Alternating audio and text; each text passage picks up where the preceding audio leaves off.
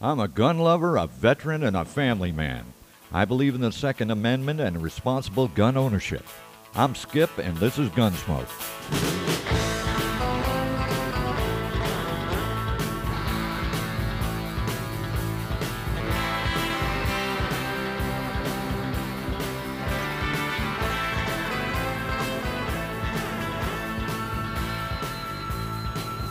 Hey y'all, we're back. Just like to say hi to all our friends that I've just got to notice that we've got people over in the UK and Ireland listening to us. So I'd like to say hi to you guys. Anyway, in the last podcast, we were talking about cartridge ammo. And like I said, I'll back up and say what we're all brought this on. I was over a buddy's house, of course, and he's a gun freak just like myself. And during the conversation, a friend of his asked just how a bullet cartridge worked, which struck me kind of odd, and I wondered just how many people are out there that really don't know what happens when you pull the trigger, and other than it going bang. So I decided to look into it and did a lot of learning myself. So much of that info came up, so much came up that I have to do this in two parts, and right now we're in part two.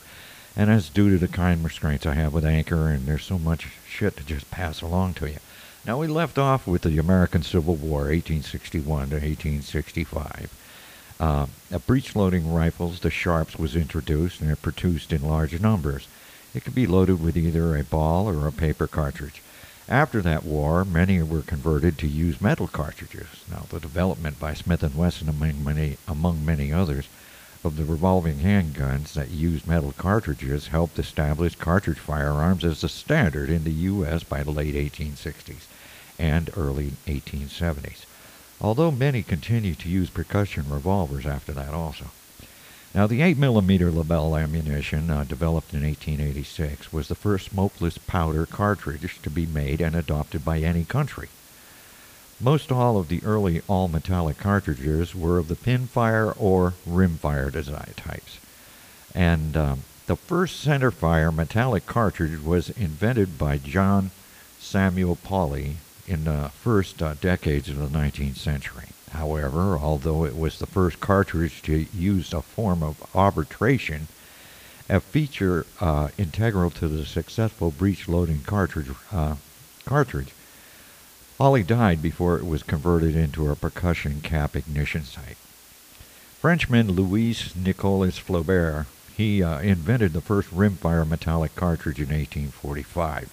His cartridge consisted of a percussion cap with a bullet attached to the top. Flaubert then made what he called parlor guns for this cartridge, as these rifles and pistols were designed to be shot in indoor shooting parlors in large homes. These 6mm Flaubert cartridges did not contain any powder. The only propellant substance contained in the cartridge was the percussion cap.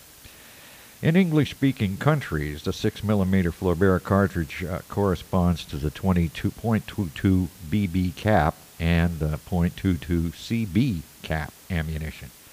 These cartridges have a relatively low muzzle velocity of around 700 feet per second.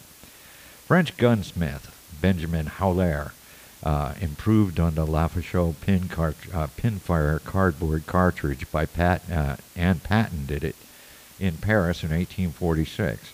The first fully metallic pinfire cartridge containing powder and a pinfire in a metallic cartridge. He also included in his patent claims rim and centerfire prime cartridge using brass or copper casings. Howler commercialized his weapons in association with the gunsmiths Blanchard and Charles Robert. In the United States in 1857, the Flaubert cartridge inspired the .22 Short, which is another rimfire, especially conceived for the first American revolver using rimfire cartridges, which was the Smith & Wesson Model 1. A year before, in 1856, Lamat revolver was the first American French-designed breech-loading firearm, but it used pinfire cartridges, not rimfire. Formerly an employee of Colt Patent Firearms Manufacturing Company, Roland White, had been the first in America to conceive the idea of having a revolver cylinder bored through to accept metallic cartridges. That was around 1852. With the first in the world to use bored-through cylinders, probably having been Lafaucheux in 1845, who invented a pepper-box revolver loaded from the rear using bored-through cylinders. Another possible claimant for the bored-through cylinder was a Frenchman by the name of Perrin, who allegedly produced in 1839 a pepper-box revolver with a bored-through cylinder to order. Other possible claimants include Desmarets of France in 1834 or 1842, who claimed to have produced a breech-loading revolver in that period, though his claim was later judged as lacking in evidence by French courts, and Hertog and Devos and Meherby in Rissac of Belgium. Get all that? Who also filed patents for breech-loading revolvers in 1853.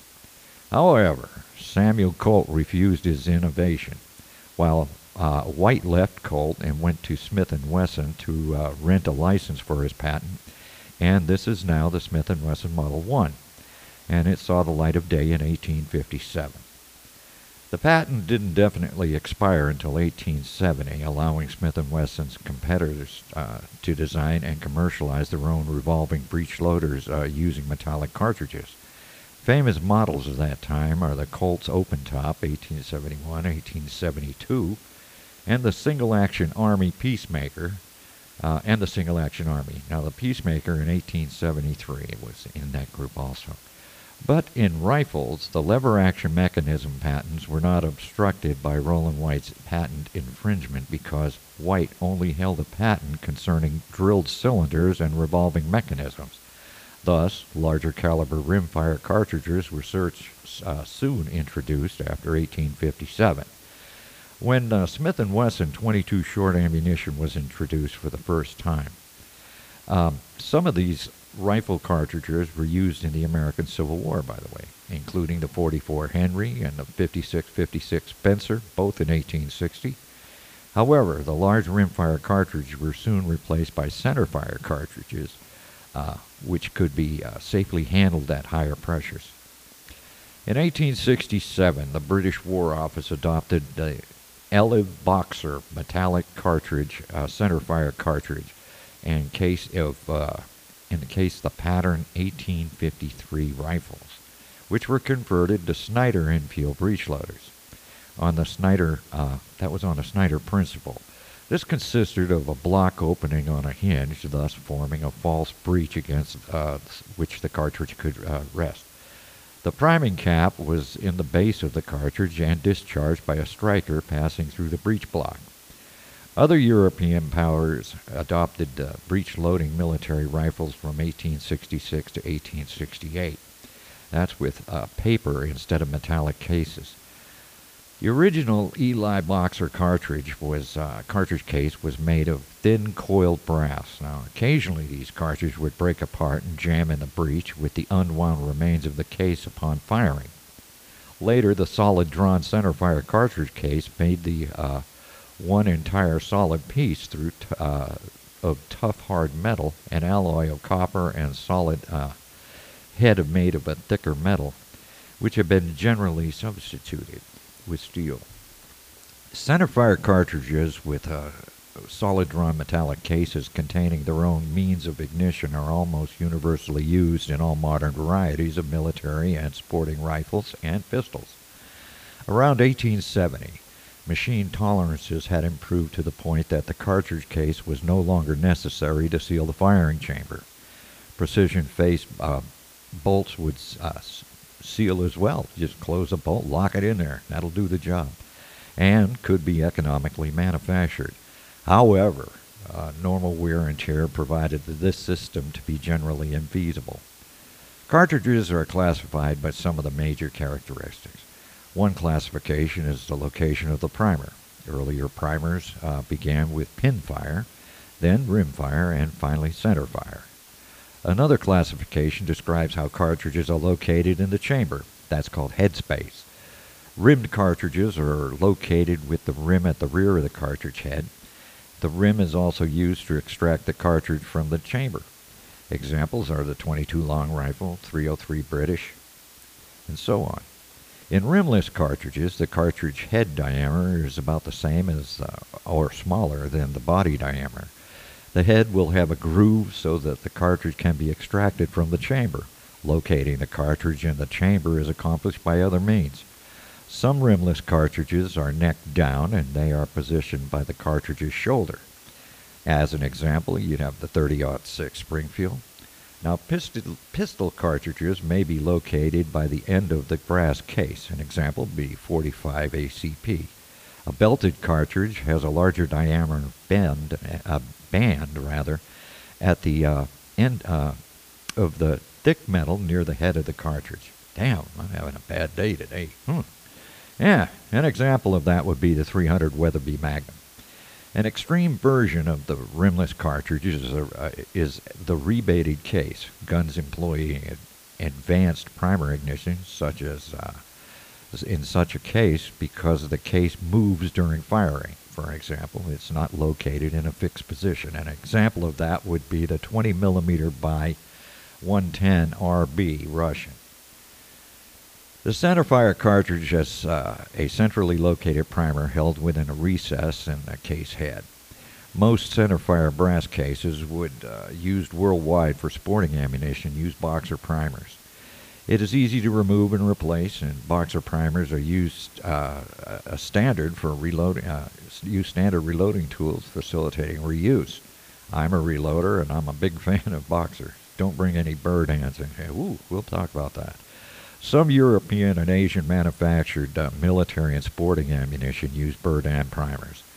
Removing the spent primer from decapping these cases requires the use of special tooling because the primer anvil, or which the primer compound is crushed, is an integral part of the case, and the case therefore does not have a central hole through which a decapping tool can push the primer out from the inside, as done with boxer primers. In Berdan cases, the flash holes, there's two of them, are located on the sides of the anvil. With the right tool and components, reloading Berdan primed cases is perfectly feasible. However, Berdan primers are not readily available in the U.S. Rimfire priming was a popular solution for before centerfire priming was perfected. In a rimfire case, centrifugal force pushes a liquid priming compound into the internal recesses of the folded rim as the manufacturer spins the case at a high rate and heats up the spinning case to dry the priming compound mixture in place, with the hollow cavity formed within the rim fold at the perimeter of the case interior. In the mid to late 1800s, many rimfire cartridge designs existed. Today, only a few, mostly for use in smaller caliber guns, remaining in general and widespread use. These include the 17 Mach 2 to 17 Hornady Magnum Rimfire HMR, 5mm Remington Magnum Rem Mag, 22 BB CB short long rifle, and 22 Winchester Magnum Rimfire. Compared to modern centerfire cases used in the strongest types of modern guns, existing rimfire cartridges designs use loads that generate relatively low pressures because of the limitations of feasible gun design. The rim has little or no lateral support from the gun, and such support would require very close tolerance in design of the chamber, bolt, and firing pin. Because that is not cost effective, it is necessary to keep rimfire load pressures low enough so that the stress generated by the chamber pressure that would push the case rim outward cannot expand the rim significantly. Also, the wall of the folded rim must be thin and ductile enough to easily deform, as necessary to allow the blow from the firing pin to crush and thereby ignite the priming compound. And it must do so without rupturing. If it's too thick, it'll be too resistant to deformation. And if it's too hard, it'll crack rather than deform. These two limitations that the rim is self-supporting laterally, and the rim is thin and ductile enough to easily crush in response to the firing pin impact, limit rimfire pressures. Modern centerfire cartridges are often loaded with about 65,000 psi maximum chamber pressure. Conversely, no commercialized rimfire has ever been loaded enough above 40,000 psi maximum chamber pressure. However, with careful gun design and production, no fundamental reason exists that higher pressures could not be used. Despite the relative pressure disadvantage, modern rimfire magnums in 17 caliber, 4.5 millimeter, 20 caliber, 5 millimeter, and 22 caliber generate muzzle energies comparable to smaller centerfire cartridges. Today, .22 long rifle accounts for the vast majority of rimfire ammunition used. Standard .22 long rifle cartridge uses essentially pure lead bullet plated with a typical 95% copper, 5% zinc combination. These are offered in supersonic and subsonic types, as well as target, plinking, and hunting versions. These cartridges are usually coated with a hard wax for fouling control. The .22 long rifle and related rimfire .22 cartridges use a heeled bullet where external diameter of the case is the same as the diameter of the forward portion of the bullet, and where the rearward portion of the bullet, which extends into the case, is necessarily smaller in diameter than the main body of the bullet. Most revolver cartridges have a rim at the base of the case that is larger than the case body is, and which seats against or into the cylinder block to provide headspace control to keep the cartridge from moving too far forward in the cylinder chamber, and to provide for easy extraction. Nearly every centerfire semi-automatic pistol cartridge is rimless, or more precisely, has a rim the same diameter as the case body. An extractor engages this rim by entering a cannelure near the base of the case. A few designs, known as semi-rimmed, have a rim that is slightly larger than the case body diameter, but these function as a rimless design. All such cases headspace on the case mount, although some, such as the .38 Super, at one time seated on the rim. This was changed for accuracy reasons, which prevents the round from entering too far into the chamber. Some cartridges have a rim that is significantly smaller than the case body. These are known as rebated rim designs and almost always allow a handgun to fire multiple caliber cartridges with only a barrel and magazine change.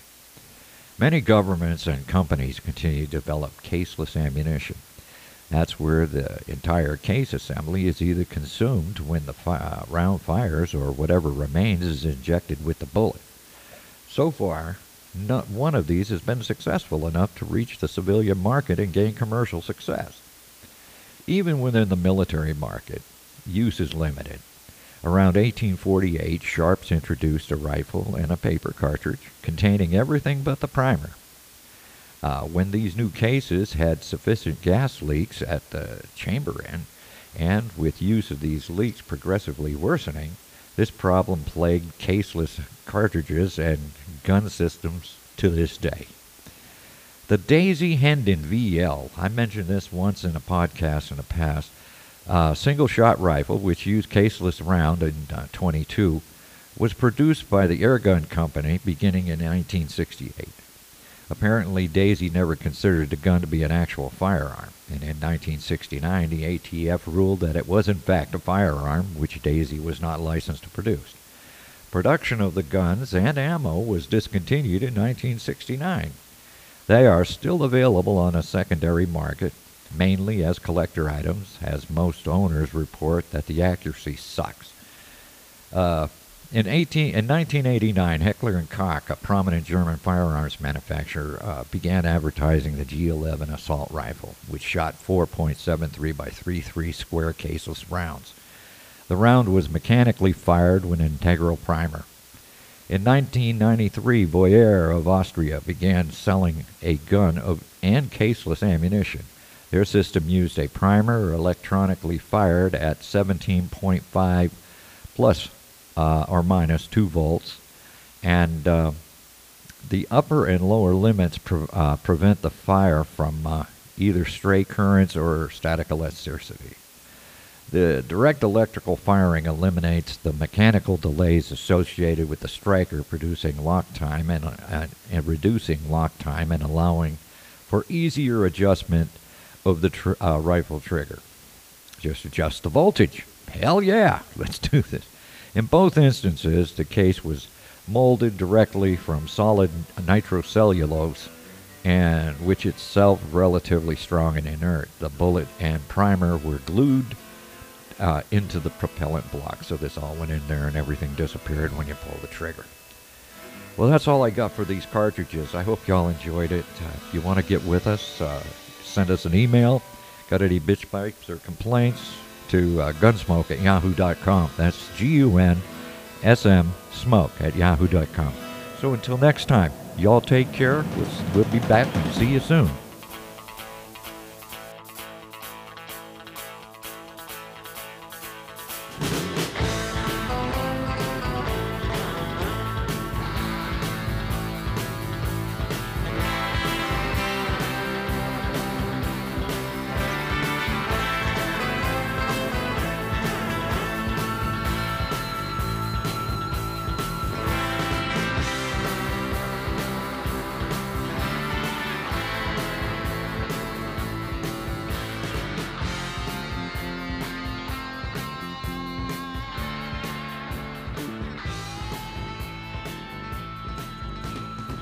Cowboy went riding out one dark and windy day.